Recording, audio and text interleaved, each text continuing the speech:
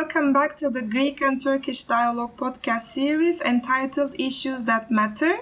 This podcast series is brought to you by the generous support from Friedrich Naumann Foundation. My name is Eylem Yanardağoğlu. I'm an associate professor at Kadir Has University New Media Department in Istanbul. I am also a fellow at Hellenic Foundation for European and Foreign Policy, Eylem Turkey program in Athens. I'm going to be your host for this episode. And today I have with me two guests from two different social enterprises in Greece and Turkey, which are established by young entrepreneurs. Both organizations are tackling with different aspects, but they are related to sustainable development, and they are both focusing on issues of upcycling. And I have here with me Damla Özenç from MANA, which is a social enterprise founded in 2018, focusing on gender inequality and sustainable fashion. I also have with me here Lefteris Arapakis, who is the co-founder of Enaleia, which is a non-profit social enterprise, again tackling with problems for the marine environment. So I am welcoming you both to our podcast series. I'd like to start with Lefteri. Your organization is aiming to integrate the collected marine plastic into the circular economy, and there will not be plastic pollution in the sea. Could you please tell a bit more about yourself and the organization and how this idea to set it up was born? Yeah, definitely. Thank you very much, Eylem, for the introduction and the kind words. Really excited to be here. So regarding our organization, Enaleia in Greek means together with the fishers. And when we started, it was around 6 years ago, I would have no idea that would be involved into plastic cleanup or circular economy. We started with the goal to create jobs for unemployed people. That was the goal back then in the days. And the reason we selected the fishing sector is that I'm coming from a fishing family.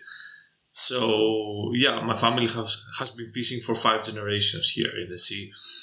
And I knew that back in the days, a few years ago, they were searching for a lot of personnel. So together with a friend, we started a fishing school, first fishing school in Greece. We have trained actually more than 150 unemployed people and created around 100 jobs in the country. And the point is that while we were creating the curriculum of the fishing school, we went on fishing trips to see the whole process. The point is that I had no idea about fishing, even though I'm coming from a fishing family. I'm probably the worst fisherman in Greece.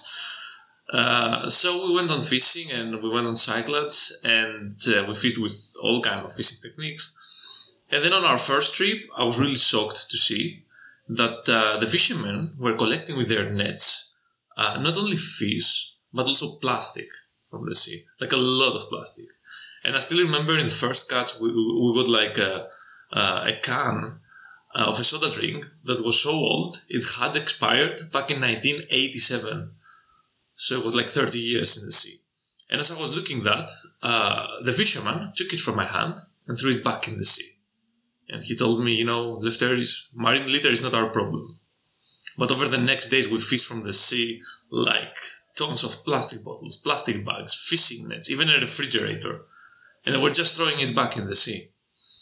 So, after studying that and reading that by 2050 we'll have more plastic than fish in our seas, we decided to take action and we started training the fishing communities to bring back the plastic they got.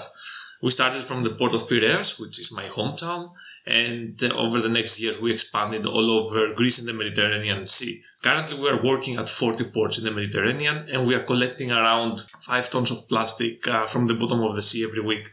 That's approximately 1 truck full of plastic from the sea daily. This is how much the fishers are collecting. But the point is that, and there is circular economy. What are we doing with all of that plastic? Is it just going to go to the landfill, so one way or another go back to the environment? So we wanted something more than that. So we created partnerships with certified recycling companies. And now more than 70% of the plastic that we are collecting from the sea is integrated into the circular economy and is turned into new products. PET is sent to Madrid and is turned into jackets and t-shirts and shoes. Fishing nets are sent to Healthy Seas, an environmental organization in the Netherlands that facilitate the upcycling into socks or swimming pants. The rest of the materials are turned into skateboards, table, furniture. So my point is that cleaning plastic from the sea is, in my point of view, not really useful if you just throw it to the landfill. And then if you turn that plastic into a new product, you turn it from a waste into a resource. And by doing that, you allow income generation for the communities engaged in that. You allow replicability of the model because you're not dependent only on donations and sponsorships to keep on working. And I believe in that way, you also reduce the plastic used, because instead of virgin plastic, you use now marine plastic. So I don't know if I covered you with my answer on that. Yes, thank you very much, Lefteri. Although you are dealing with different aspects of sustainable development, I think you have many points in common with Damla Özenç and her enterprise, her organization, because as far as I understand, Mana aims to design upcycled products from textile wastes and textile retailer brands, and also it is also trying to work with women's cooperatives. So Damla, can you please tell us a bit about yourself and how the idea to set this enterprise was born? Okay. Hello, everyone. This is Damla. I'm the founder of This Is Mana. So in Mana, we basically take textile wastes from textile retailer brands, getting upcycle design and produce them with women cooperatives across Turkey. So then we give them back to upcycle product to the company who is the owner of the vestes. This is our circularity basically. We are trying to find solutions to two main problems, which are, as you said before, Eylem, gender equality and responsible production and consumption in textiles industry. I founded Mana because I have found statistics that 80% of women who are exposed to violence in Turkey cannot earn an income in their lifetime. At that time, I thought that if I can establish a business where women can earn income maybe from their skills, I can find a solution to this problem. So in Turkey, because, women are usually knitting, crochet, or sewing something, and also they are doing these kind of things just for fun or to be social with other women. So that's why I built the business on handicrafts. When we saw how bad such a large sector is socially, economically, and ecologically, we started talking about fair trade, transparency, workers' rights, resource consumption, and activism on these issues also. This is how Mana was born, actually. When we first started, we were doing retail production and sales.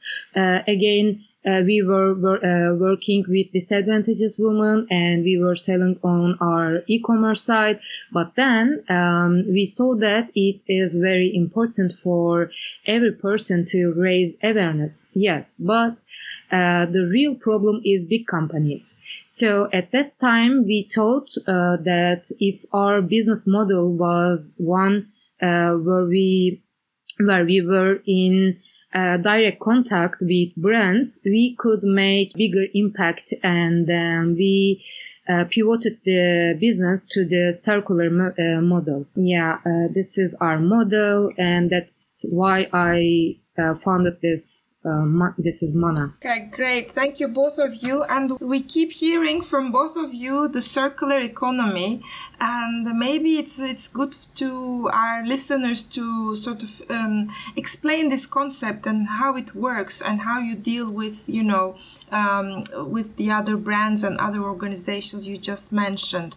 What can you tell us, Lefteri? How can we explain this process? For me, circular economy is an economy where we don't throw resources into waste, like where a product or a material after being used can be reused or recycled or upcycled, forever, that we don't need, let's say in my case, a virgin plastic to keep on making products.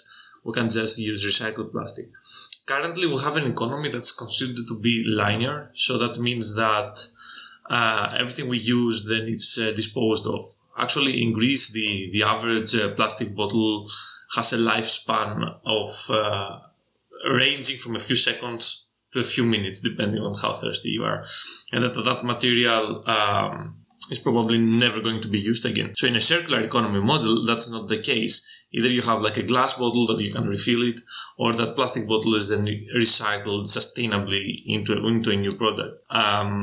So it's an economy that's not generating waste, but is mainly managing resources, if I may say that. Okay, thank you. And Damla, how does it work in the fashion industry? I think it's one of the industries which is causing a lot of debate about sustainability in the recent years, isn't it? Yeah, exactly. As you know, sustainability has become an important concept for the whole world in recent years. And in textile, we always talking and listening about sustainability. The increase in the world's population and the limited resources and decreasing day by day force us to be circular in every consumption area, I guess. So Turkey is the 7th largest textile producer country in the world. However, we all know how problematic textile production is, both economically, socially, and environmentally. So we as Mana produce circular fashion to make these problems more visible and show everyone that there are better possibilities. So we believe circularity is essential for the world's resources to be sufficient for such a population and for real sustainability to be possible. There is a serious inefficiency in textile production in Turkey. About 70% of textile waste produced each year is incinerated, so buried, or at the best option, they send it to recycle centers. So that's why we always talking about upcycling something. This is the best option that I believe to be sustainable. Thank you both. I guess you tell us why, upcycling is important in both Greece and Turkey, given the, popularity of textile industry and, of course, fishing as well. But I also see that, both organizations aiming to reach out to disadvantaged and fragile communities, to maybe, the unemployed youth or unemployed women. And I was wondering how you reach out to these communities and how you invite them to be part of your activities, how you are working with them, what is their approach to you. Could you tell us a bit more? So yeah, that's actually an excellent question. And in Enaleia, we started working a lot with unemployed youth. And now we have expanded that, and we're working a lot also with fishing communities, which is, may I say, also an underprivileged, group of people. Currently, we're working with more than 2,000 fishers, mainly men, but also women, in the Mediterranean, but also in the Indian Ocean, in Kenya. And the way we approach them is actually kind of simple and complicated at the same time. So I'm coming from a fishing family. So the way I approach the fishing communities is I was traveling in the fishing ports all over Greece, and I was telling them, hey guys, probably you know my family. We are fishing down in Piraeus. Yeah, I would like to talk to you about, fishing school, or I would like to talk to you about cleaning plastic from the sea or circular economy. So then we would, just start discussing, and most of the times I was just talking, to all of them, fishing boat by fishing boat, so on the decks, and I was trying to convince them. And if I couldn't convince them, then I was trying to make it through, their communities, because they all had wives working in a supermarket or a mini market, or children working at the bank or the accountant's place, this kind of stuff. So I was also going there and explaining to their families what we were doing. And if, the fishermen were, skeptic at the first place, when the family heard what we were doing, they pushed them to join our initiative. So this is how we approach them. And I was trying in every area to approach kind of the, early majority and the decision makers. So in every area, there are some people that are more willing to take risks and some people that are also more respected. So I was trying to get this kind of people, and then these people would bring the whole community with them. Actually, this is what was happening. And that's about the approach. But I think the most important thing, and why we are still able to work so closely with the fishing communities, have such a high level of trust, is that we offer them a win-win approach. We offer them an approach where they protect their profession, like the fish stocks. They protect the sea, cleaning plastic from the sea, and at the same time they increase their revenue. So it's a win-win approach for them as well, and they really like that. And this is, I think, why we became so stable and so strong, that bond, and then why these fishermen started recruiting other communities for us. So I think that is, and the final aspect that we've put is positive storytelling. So we started talking to social media or to the press about the stories of these fishers, about how they are collecting plastic from the sea, about how they help us integrate it to the circular economy. And they loved it, because if you think about it, these kind of communities, they usually are in the press for negative news. Overfishing, pollution, anything you can imagine, high level of unemployment. But now they're on the news for, a good reason, for positive news. So they love that. And I think that that's really what made the whole difference. Thank you. Damla? In Mana, at the first, I started this with my neighbors. It was like, Ayşe teyze, could you please do this bag for me with this rope, or kind of things. But then to scale the impact, of course, we started to work with women cooperatives across Turkey, as I said before. Some are experts in crochet, some in weaving, or something like this. So we mostly work with NGOs to reach these cooperatives. So there are also lots of migrant women from different countries in Turkey, as you know. We know how valuable handicrafts are in the adaptation phase, and we try to create space for them as well. In addition to female producers from Turkey, we work with many female producers from Syria, Iraq, Afghanistan, and other countries. So this is really important because they don't know Turkish, and Turkish women don't know their languages. So crochet or other handicraft things are really good for strong relationships between these women. So we are calling NGOs or doing meetings and telling them we need this kind of skills. So could you please help us? And then they send us some lists about the women cooperatives who has that skills. So we are selecting, which are the possible ones, and we are meeting with them.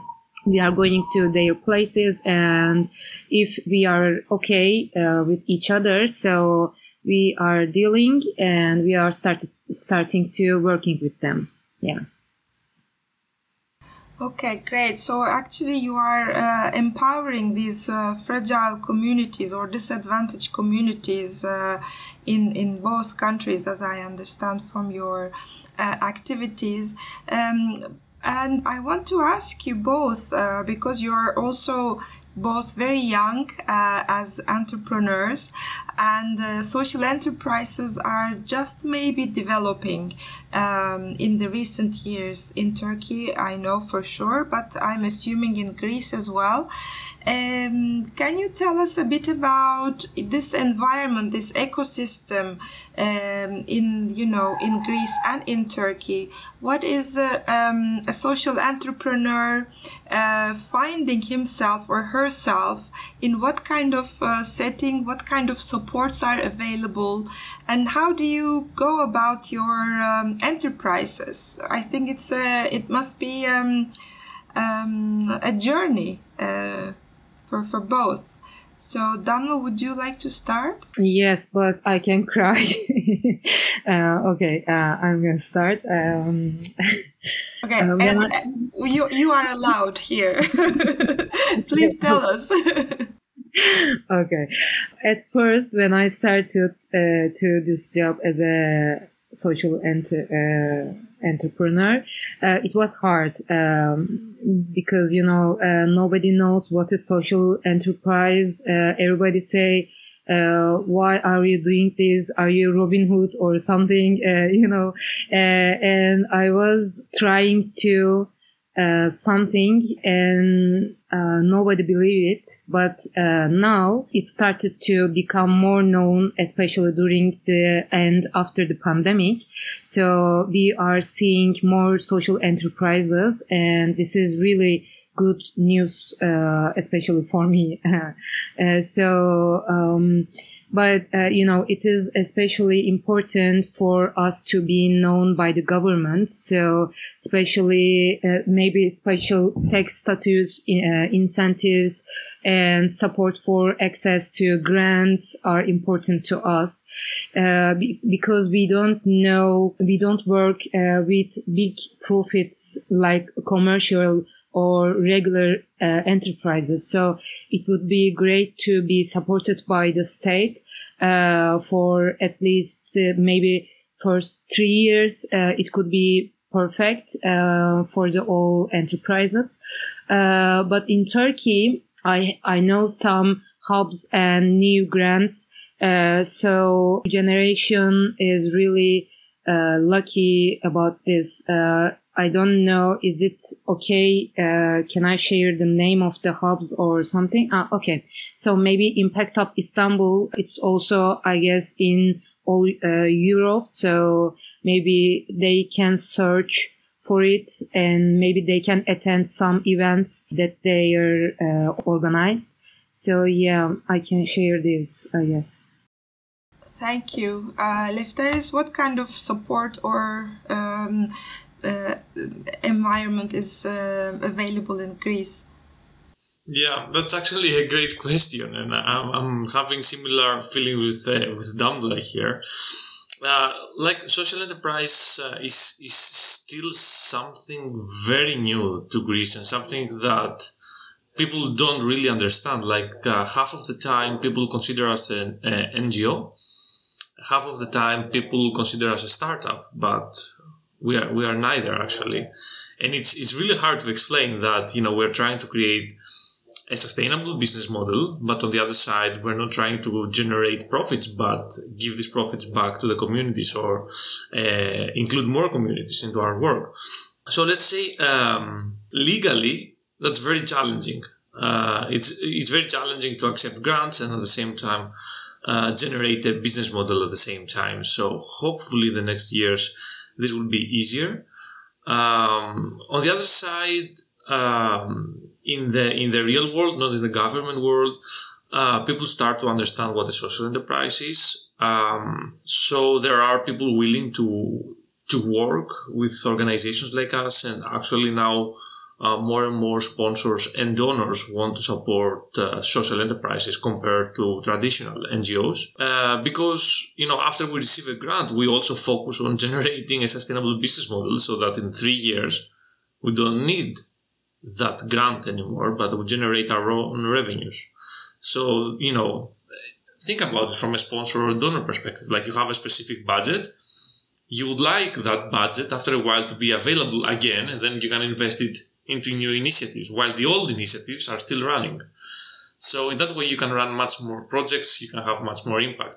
So let's say in the real world, the last years, we have received support. But in the legal and government world, I'm afraid we still have years to come for that.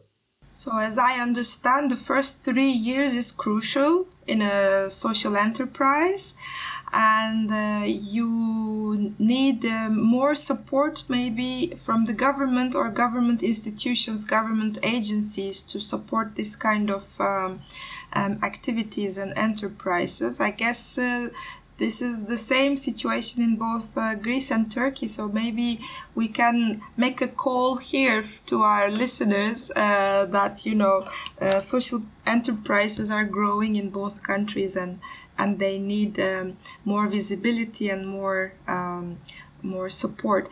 Would you like to add maybe more on your perspective or on your experiences in your organizations before we say goodbye to our listeners? I can maybe say like a short sentence, especially if there are young people that are listening. Like, I'm pretty sure Damla had a similar experience, but in my case, it's extremely hard setting something up on the ground. It's really challenging to start something. Most of the people will say to you that it's not possible that this thing is going to happen. So, I suggest that the best way to just make and create something is just start small, start local, like with baby steps, and start creating something that generates value. And the best way to find something that generates value is to talk with the community you want to support, or you want to create, or the environmental issue you want to solve. Maybe you have an idea in your mind, but that idea is not what the community wants. So I suggest go out there and ask them. And then if you start small with something that generates value, I promise you that you're going to create something big, something that creates real significant impact. Like in my case, I would never imagine, we would collect so much plastic this period of time. But, if I'm a person coming from I'm a young person coming from a fishing family in Piraeus, and we are now coordinating more than 2,000 fishers in the Mediterranean and the Indian Ocean to collect plastic from the sea, then I honestly believe, that each and every one of you, you can start a similar initiative if you really want it. So this is what I wanted to say. It's something that can happen. It requires hope and baby steps. Thank you, Lefteri. Damla, you have something to add to Lefteri's comments? Maybe I just can say knowing that you are not alone is very important at the first stage. It may be good to join the online or offline communities around you, even if you won't be doing the same job with that social enterprises. So it could be feeling better and thinking about, I'm not alone and I'm doing good thing. It could be better feeling and to be motivated. I believe this. So thank you for inviting us. That's it. Thank you for being with us. I really enjoyed talking to you on these topics, sustainable development and social enterprises. But I was especially pleased to talk with young entrepreneurs like yourselves. Maybe our listeners would like to follow you. So if you can just tell us quickly how they can find you on social media and how maybe they can become volunteers or involved. Our website is thisismana.com and the Instagram account is this.is.mana. You can reach us and text us. Thank you. Yeah, and from our point of view, you can just find us on Facebook, Instagram, on LinkedIn, on Enaleia. Or if you cannot find that because it's a Greek word, you can just Google Enaleia or my name and you'll find our social media accounts. We'll be happy to answer you and maybe work with you. Okay, great. Thank you for joining us today, Lefteri and Damla. And I thank our listeners to be here. And I hope they enjoyed this episode as much as I did. So thank you and hope to be together again.